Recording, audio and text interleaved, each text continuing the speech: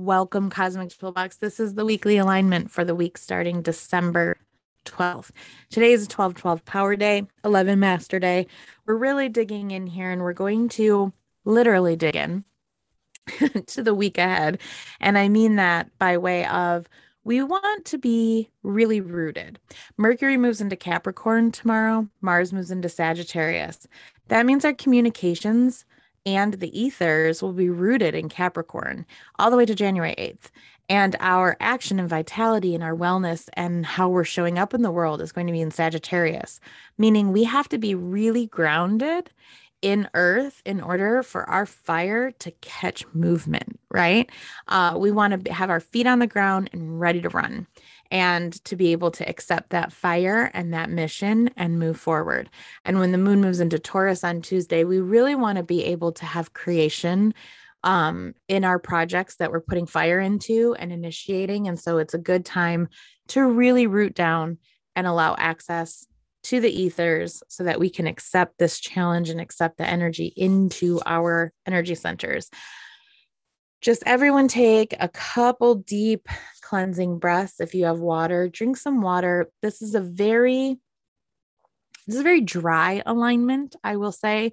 Energetically, the energy doesn't feel super watery anymore for those water elements. We just had our grand events in Scorpio and we were really feeling it. And for everyone who's not a ton of water, y'all are probably very excited that that's, done. As Mars moves into Sagittarius, it kind of ends all of that Scorpio energy everyone's been feeling. It's the last of it, right? And it's finishing up that Scorpio season, moving into Sagittarius. So as we start off the week, we will have Mercury, the Sun, Vesta, and Mars on Sagittarius.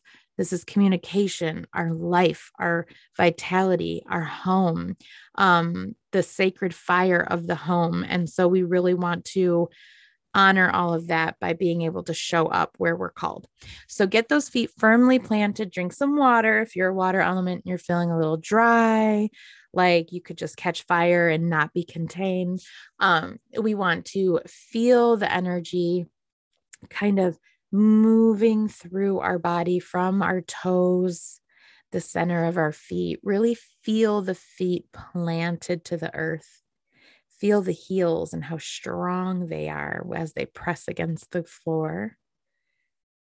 Bring the awareness up through the ankles and the knees. There's going to be a lot of movement this week. If you're feeling stagnation in the ankles or the knees, you may have some issues around moving forward. You might have some fear about being supported, being able to pivot, shift, change. If change is scary to you, you may be feeling a little achy in some of your movement joints. Just allow that to come into your awareness so that you are not suppressing it. See where the pain is. See where the tension is. Bring that awareness up into the hips. Move your hips from side to side, clockwise and counterclockwise. Allow the energy to move and shift and relax a little bit as you move your hips. Feel the way you can't really help but stay tense in the upper body. So moving those hips, you move that whole core, you move the rib cage around, you move your shoulders. And it's a good time to remind yourself to drop your shoulders, relax your jaw, and move into that pelvis again and visualize your energy center there growing and flowing. Notice any tension that might be coming up. If you have issues with your bowel this week, some questions to ask yourself. What am I processing? Am I having a hard time processing something? Am I having a hard time taking the good and leaving the bad, or not even the bad, but the unnecessary? How well are you taking the good out of life and leaving behind the waste? Sometimes we see that show up as constipation, right? Where we're having a hard time deciding what to keep and what to let go of. Or maybe you're having the process where you can't process anything and it's just flowing out of you. And we see that show up as some discomfort in the bathroom with diarrhea. And so ask yourself these questions, which might seem weird to say on an alignment, but how are you processing life? Are you hanging on to things? Or are you unable to absorb the good? So we really want to take note of what our body's telling us about how we are handling life. Then move up into the sacral chakra. We're clearing disconnections. We're clearing and grabbing onto connections that serve our higher purpose. We're putting out our signals that our connection is desirable, right? We want to connect with those who want to connect with us. We want to be in community with people that don't just agree with us, but that elevate us and challenge us. Challenge is not bad. And so we want to grow and we want to shift, but we want it to be for our highest good. Let it be fun and let it be easy and let it end in happiness. So then we move up to our solar plexus, which is feeling a little tight, a lot to process in the world, a lot of boundaries coming up as we head into the darkness. Some of us need to take more time to rest. But remember, we're still in this lunation period where we're building illumination and building illumination. So the rest comes later. There's still quite a bit of action to take place here. So we're clearing that connection where you just want to crawl into a hole. We're not there yet.